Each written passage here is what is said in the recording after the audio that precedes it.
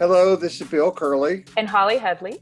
And welcome to the podcast In Between, which is an educational offering of St. Paul's United Methodist Church and Ordinary Life.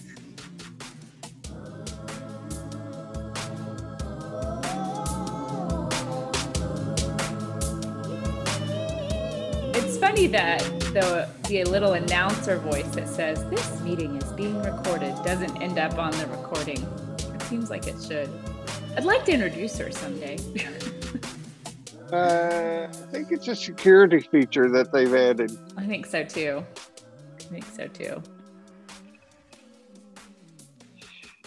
You know, so you and I have been talking about how we ourselves are finding our way in this time of reopening and trying to find a path to walk and teaching ordinary life. And I've been thinking a lot lately about ordinary life serving as the place for spiritual direction for people who come to the class. Mm-hmm. And I wish that I could persuade you to create a graph or an image that we can put on the slides for Sunday. I've shown it before, but it's been a long time ago. Imagine that there's a circle about the size of $50. Mm-hmm. And inside that circle is written the word awareness. And outside that circle is written the word unknown. Everything outside this little tiny circle is unknown. Now, if you were to clip that circle and make it a straight line, it would be about 1.5 inches long. Uh-huh. As our awareness grows and that circle gets bigger, there's more of that circle that's touching the unknown. So the paradox is that the more you know, the more you are aware of what you don't know. Yes. I love that. So if the question is, will I create a graphic for that? I'm pretty sure I can. Yeah, one that shows it kind of expanding. Can you do that on the keynote? I bet I can figure it out. Yeah, because what that, I had this awareness yesterday when I was reading Henri Nouwen's books. I've been reacquainting them thanks to you and their desire to delve into the parable of the prodigal son at some point. Spiritual direction is a process that directs our increasing capacity, the heart's increasing capacity to experience the sacred. So the people who come to Ordinary Life, the people who listen to this podcast, the people who listen to the live stream can never stop. Yeah. And we can never stop teaching. Mm-hmm. We have to do this forever. We have to live forever. So someday when I'm in my 90th year, I'll find someone half my age to keep going. But yeah, I love that image because I think that's probably the greatest paradox of all is this. I don't really know what it means to acquire wisdom. You know, when we think of acquiring, it so often is related to tangible objects. You know, Mm-hmm. I acquired a set of china, you know. Mm-hmm. And the wisdom is one of the intangibles, one of the ways that we grow without having to have anything objective to show for it. Mm-hmm. And yeah, I mean, the paradox of the more you know, the less you know. This is also a paradox. There's something in sort of cosmology called Fermi's paradox. And it's sort of twofold. It's the idea that like we can assume based on equations and movement and the ways that sort of that red shift happens in the cosmos, that the universe is expanding at all times in all directions infinitely, right? But we can't actually see it. So that same paradox is inside of us, right? Where if we are pursuing this pathless path, this wayless way, Mm-hmm. we are expanding at all times in all directions infinitely, even though we can't see it. Mm-hmm. I was thinking this morning, and I'm going to tell a really personal story. A number of years ago, I had this really, really, really, really disturbing dream. And it just shook me to my core. And that morning, I had scheduled a breakfast with a dear friend of mine, a woman who was devout Buddhist. She's been to Tibet. She learned to speak the Tibetan language. And so we met for breakfast, and I could not shake the experience of this dream that I had had. And she listened to me and she said, I think now's the time for you to get into analysis. So I got into Jungian analysis, and then, of course, stayed long enough to get some training. And I'll be happy to share the dream, because I think it is a way to give illustration to what John Sanford said, that dreams are God's forgotten language. If you have a dream, it's the sacred speaking to you. Right. So I went to see this analyst here in Houston, and we worked with that dream for, I'm going to say, maybe a month.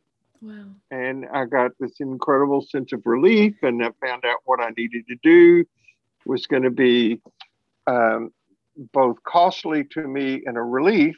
And what the dream led me to do was to quit teaching mind and spirit. Mm-hmm. That's what the meaning of the dream was. I had two dreams in the process of doing that. But when I had finished working through that dream, my analyst said, "Oh, good. Now we can get to the real stuff." What's underneath the underneath? Yeah. What is underneath the underneath is underneath the underneath. And I think we have this ongoing opportunity to experience this growth that you and I have been talking about. And so this Sunday, we're going to talk at least about the treasure hidden in the field, which is one of two parables that are kind of parallel.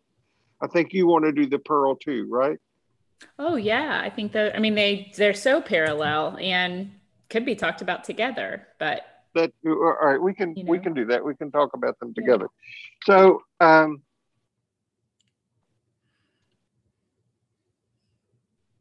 every time we think we found it,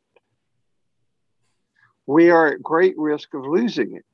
And I'm thinking about how, reading about the early Christian movement prior to the time of Constantine, there have been these periods in the church's history, time and time and time again, where there have been these reformations, if you will, these breakthroughs, if you will, where people like St. Benedict went away and started monasteries. I mean, this is in the first couple of centuries of the Jesus movement, before the time of Constantine. The organized religion has been so prone to corruption and losing its way that we have to come back again and again to find that treasure. Well, it's interesting. It's one of the things that sort of cropped up both as I was listening to you and also as I was reading. You should see me right now. There's a tiny little caveat. I have been having a whole lot of hip pain. I have a little torn muscle in my hip that just gets activated sometimes. And so the most comfortable way for me to read right now is laying on my belly with like a pillow under me. So I have in front of me about 10 books spread out. And I just kind of keep pulling one. I have one called A Small Illustrated Guide to the Universe. I have Nouwen, I have Padraig Ó Tuama. But one of the things I was thinking about is this idea of something being hidden. So that the treasure buried in the field and the pearl of great price imply a kind of hidden nature, right? A hiddenness. But I don't know that I conceive, and I'd like to hear what you think about this too. I don't think of sacred mystery God as a trickster. You know, it's not a trick to try and like get us to chase something that we'll never find. Mm-hmm. I think that the finding is in our seeing, that the reason it's hidden is in our ability to see, and our ability to kind of like remove the scales from our eyes, as we talked about with Saul, Paul, right? What do you think? I mean, it seems like a large, cruel trick to make God a kind of jokester. Ha ha ha, I've hidden this pearl, but you'll never find it, you know? But there is a game element to it. If we can have a sense of humor, a sense of play, even sometimes a sense of frustration with that. Mm-hmm. What do you think? Well, what do you think the treasure is? Well, I think it's what is within. I think it is that. So I keep going back also to that Hindu Brahmin story of where shall we hide the divine? And in the sky, no, the humans will conquer the skies and find it. In the seas, no, the humans will conquer the seas and find it. In the land, no, the humans will conquer the land and find it. What about deep within? They will never think to look there. So I love that story. Hinduism is one of the oldest religions that we have on record, right? And that relates to this treasure buried in a field, the pearl of great price, hugely to me. So I love that thread, the continuity of a thread that says, look inside. That's where I think it is. So as you know, I'm fond of Zen teaching stories, and so is Henri Nouwen. Mm-hmm. He used them a lot. And so Henri Nouwen tells a story about this young man, earnest seeker after truth. And he had tried many different paths, many different ways, and never had found any satisfaction.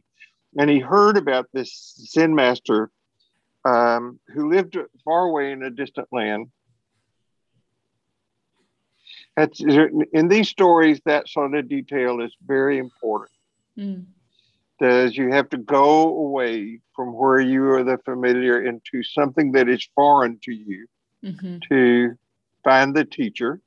It also says that the process of finding the treasure or the pearl, but I'm going to stick with the treasure right now, requires a solitary journey on a solitary journey where you have to have a teacher. That's saying that paradox again. You can only make the journey by yourself, but you need a guide. Right? Or mini guides. So, or mini guides sometimes. Or mini guides. Yeah. Mini guides, yeah. So he goes to the Zen master and he gets on his knees in front of him and he begs the Zen master, would you please take me as a student? I've tried this and this and this and this. And the Zen master agrees. He said, not only will I take you as a student, I will make you my personal secretary. So for 3 years, this Zen student followed the master everywhere. But as time passed, he got increasingly frustrated because the Zen master never addressed him directly. And finally, after 3 years, is that mysterious 3 number again. 3s always represent transition in the mystical language. It's my favorite number. Is it? It is. I'll tell you why in a second. Keep going. Okay, so he finally grows, his desperation becomes so severe that he can't stand it any longer. And he blurts out to the Zen master, I've been with you 3 years. I've given you everything. I give you my devotion, my loyalty, and so forth. And you haven't taught me anything. And the Zen master said, I've been teaching you every step of the way. When you bring me coffee, I say thank you. Bring me tea, I say thank you. When you clean my desk, I say thank you. I ask you to sit by my side while I teach. But the student didn't get it. And finally, the Zen master screams at him, "When you see directly." And of course, he was enlightened. Yeah. Because what he had been looking for and wanting was right under his nose all along. And he'd been thinking it was something else. So he missed it. Yeah. Yeah. I mean, I think story. That it's a wonderful story because it points to the process, and it's a little bit sort of bleeding what I spoke about Sunday into this week a little bit is these moments, we have peak experiences. I bet if you and I could probably name several memorable peak experiences in which it felt like awareness just rained down on us. Mm-hmm. But even that moment was a result of a process, right? Mm-hmm. Even the moment where we feel that Kairos time, if you will, the time out of time where we can point to it and say, God, I remember this meditation or this dream that I had. But that even getting to that moment was a process. And I really appreciated, I think in Cyprian Smith's book, The Way of Paradox, his talking about this is more of an attitude than it is an experience. Mm-hmm. But it's all in the experience, meaning every day, bringing the coffee, right? Taking the notes, sitting next to your beloved teacher, this is so true. I have always been attracted to process. It may be why I insist on talking about grief and the darkness sometimes, is because I believe that that's also a process. I don't think it has necessarily an end and beginning, but as an artist, I was trained as a printmaker, which is one of the most process-oriented art forms I know of. It involves just etching and drawing on metal plates, or etching and drawing onto a stone. Lithography was kind of the original Xerox machine. That's how early productions of books were produced, page by page, hand printed. So everything in printmaking is a process. And you don't really know the stone has its own life. The metal plate has its own life. The plate changes over time. I'm just very drawn to process. And I think that must be telling about something. I'm not sure why, but I do think that we live in a culture that process is largely overlooked. We want to order something at the fast food restaurant that says, give me enlightenment. I want to know the secret. Does it come with a salted caramel latte on the side? Because,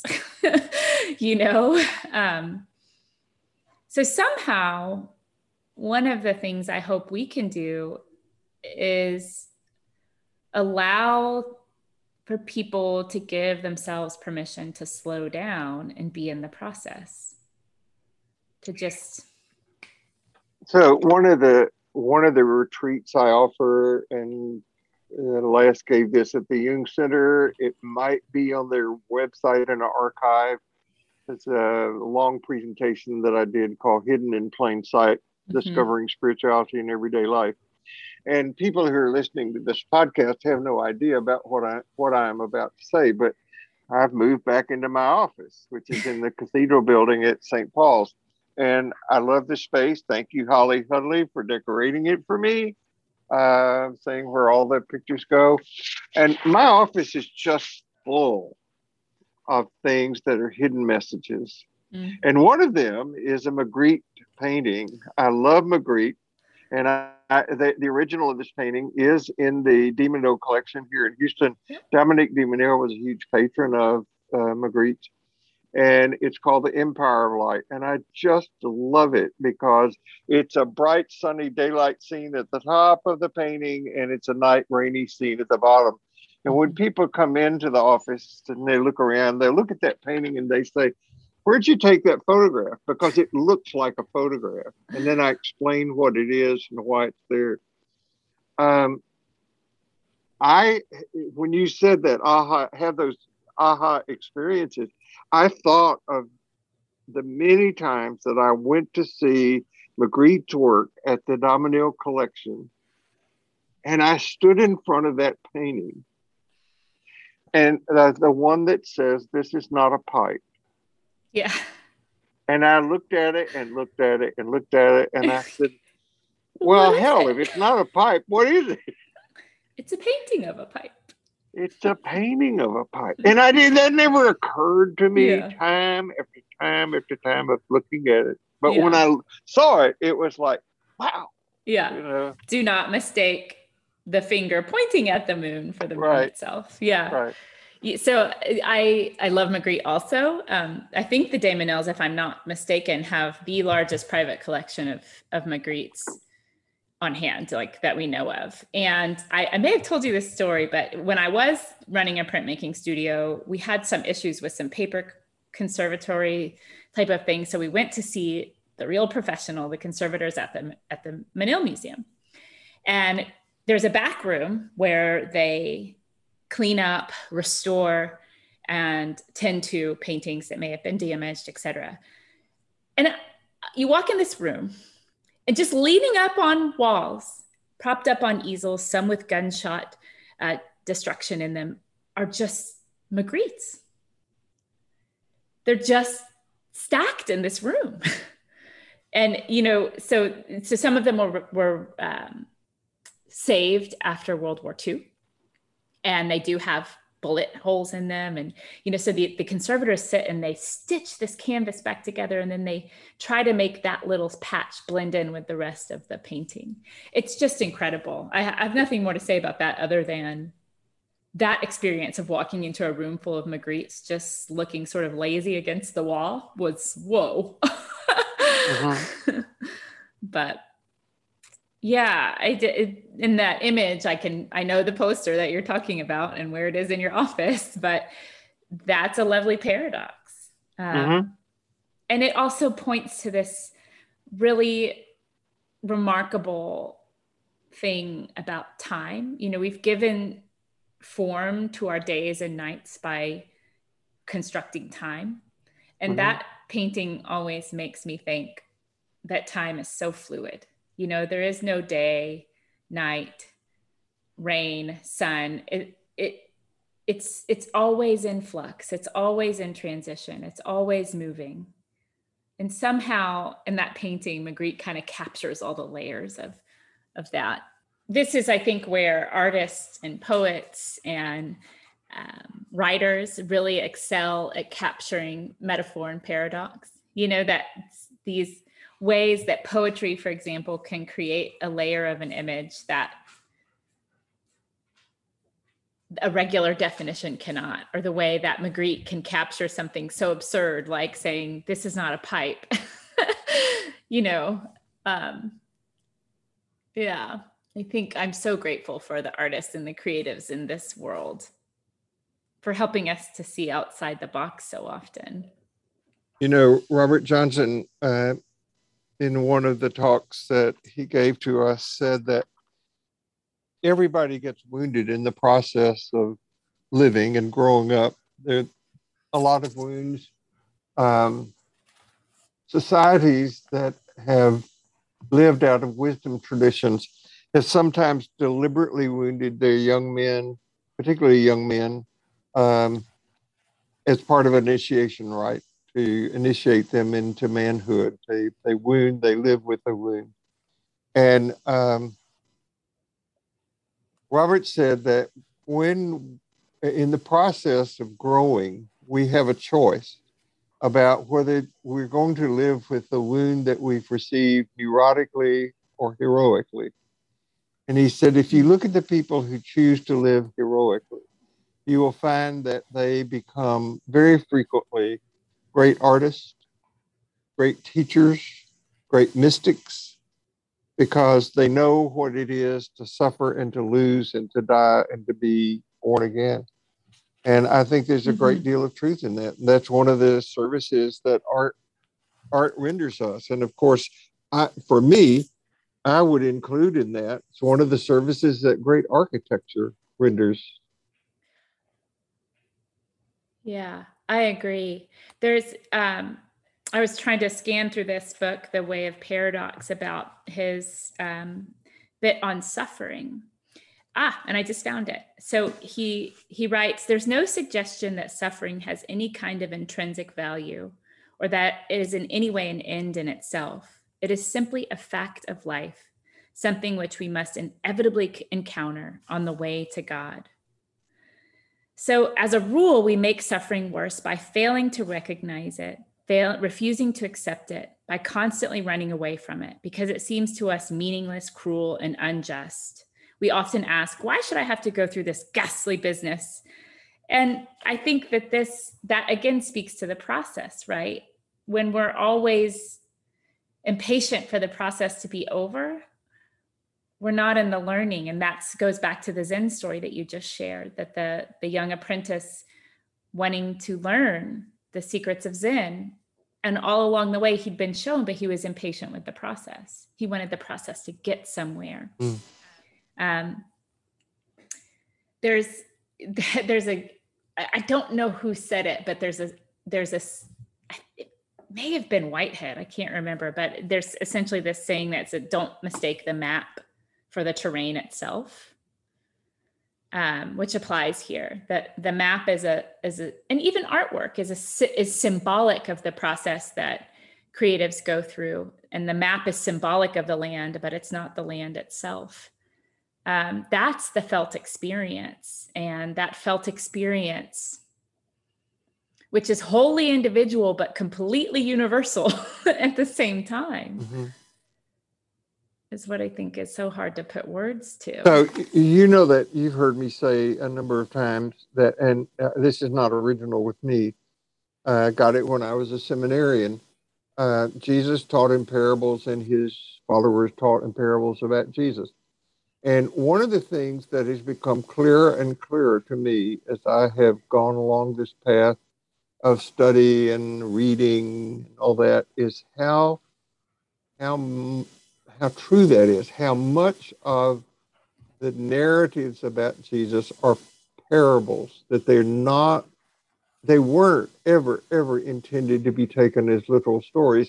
And reading John Shelby Spong's book on the fourth gospel really makes that case. I just read the chapter this morning on Lazarus. I don't know if you... I haven't gotten there yet. I'm only on like chapter 5, I think. And I know that's stunning for people to hear, but John is telling a myth which is truer than true. And think about how the people who created the narratives that we have, and not all the narratives that we have are in the authorized Christian collection, but think about how often they depict the followers of Jesus not getting it. That even Jesus says to them again and again, have I been with you so long and yet you still do not understand? Because they knew that it was a hard truth to get. Right. You've heard that phrase, throwing spaghetti against the wall.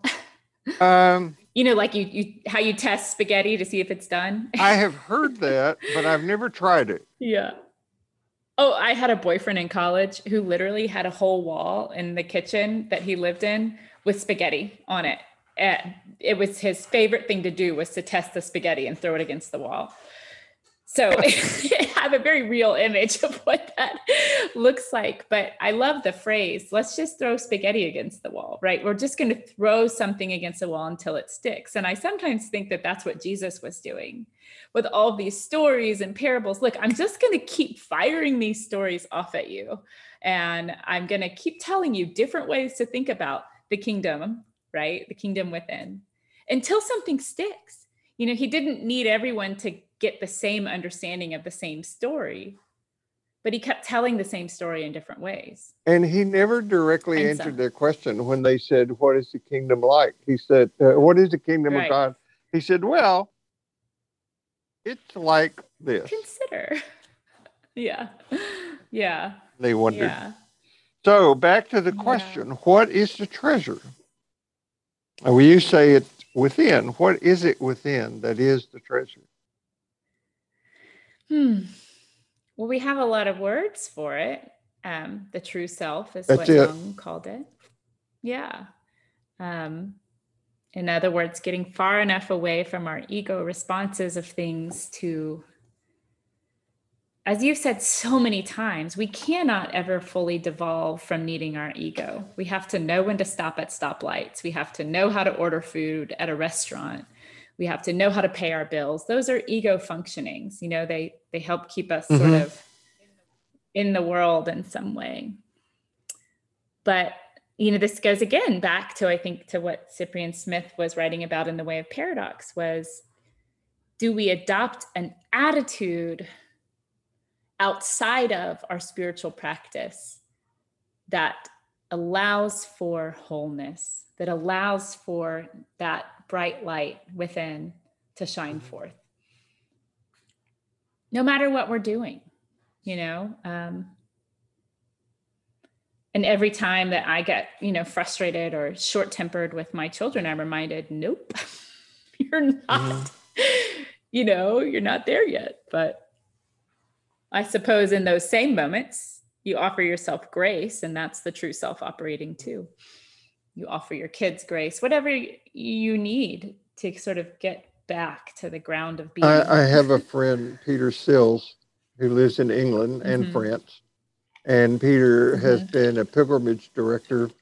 We first met Peter when we went with the choir at St. Paul's to Ely Cathedral in Ely, England, where he was a canon there. And Peter, just such a wonderful human being and an embodiment of the spirituality that he teaches. He's just a great guy. And he's an expert on the Rule of St. Benedict. And the Rule of St. Benedict, by the way, is the basis for the book that I recommend again and again to people for spiritual practice. And that is the book, Always We Begin Again. And Peter says that if you read the discipline of Benedict, the book of St. Benedict, that one of the things that he stresses four things over and over. One, he stresses the importance of silence. You have to have time in your life where you just listen. He stresses the importance of obedience to something, to a path. And Hinduism, Zen Buddhism, Buddhism, we talked about the Eightfold Path before. There is a way to walk, although if you think it's the way, you've just lost it. There's another paradox in that. And he says that it's also important to know about stability, which is being not thrown by not reacting to what goes on in the world. This is a big one for me, particularly in the current political, social moment. I look at what's not happening in how we're taking care of the planet. I look at the voter right repression that's going on. I look at the gun violence. It just is staggering, the amount of gun deaths that have occurred just since reopening. It's over the 4th of July weekend. It was just horrific.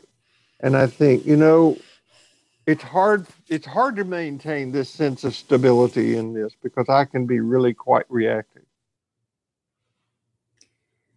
Yeah. And I don't, we've got to find that space between reactivity and responsiveness.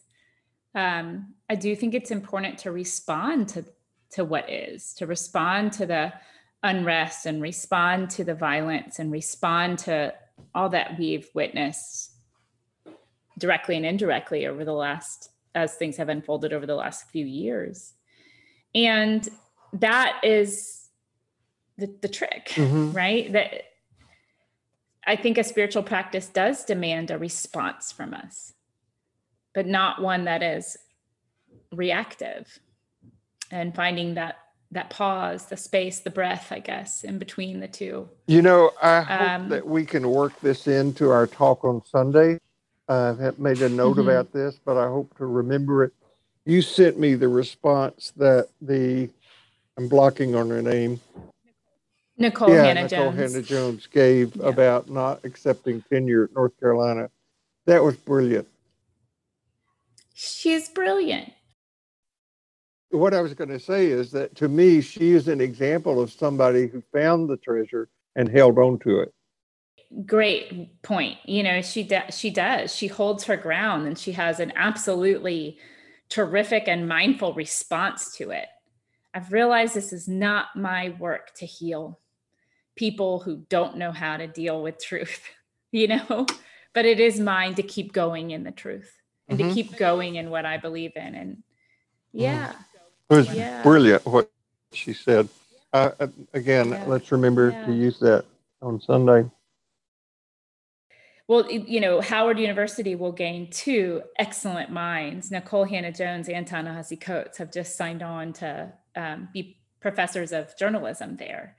And that's a university that is like, come on, bring your wares, bring what you've got, bring your pearl of great price. Because our students needed it. It just makes me sad that so much artistry, ingenuity, and real brilliance among non-white folks has been lost to mainstream, if you will, because of divisiveness, reactionary politics, and racism. Well, I am going to have to go. Yeah. It's about that time. It's about that time. I need to go try to find my glasses. You do. You're not going to be able to proceed with your day. They are not outside of this very small office, so somewhere I will find them. Look in the cracks in the sofa. Okay. All right. I will see you Sunday. All right. See you soon. Bye. Bye.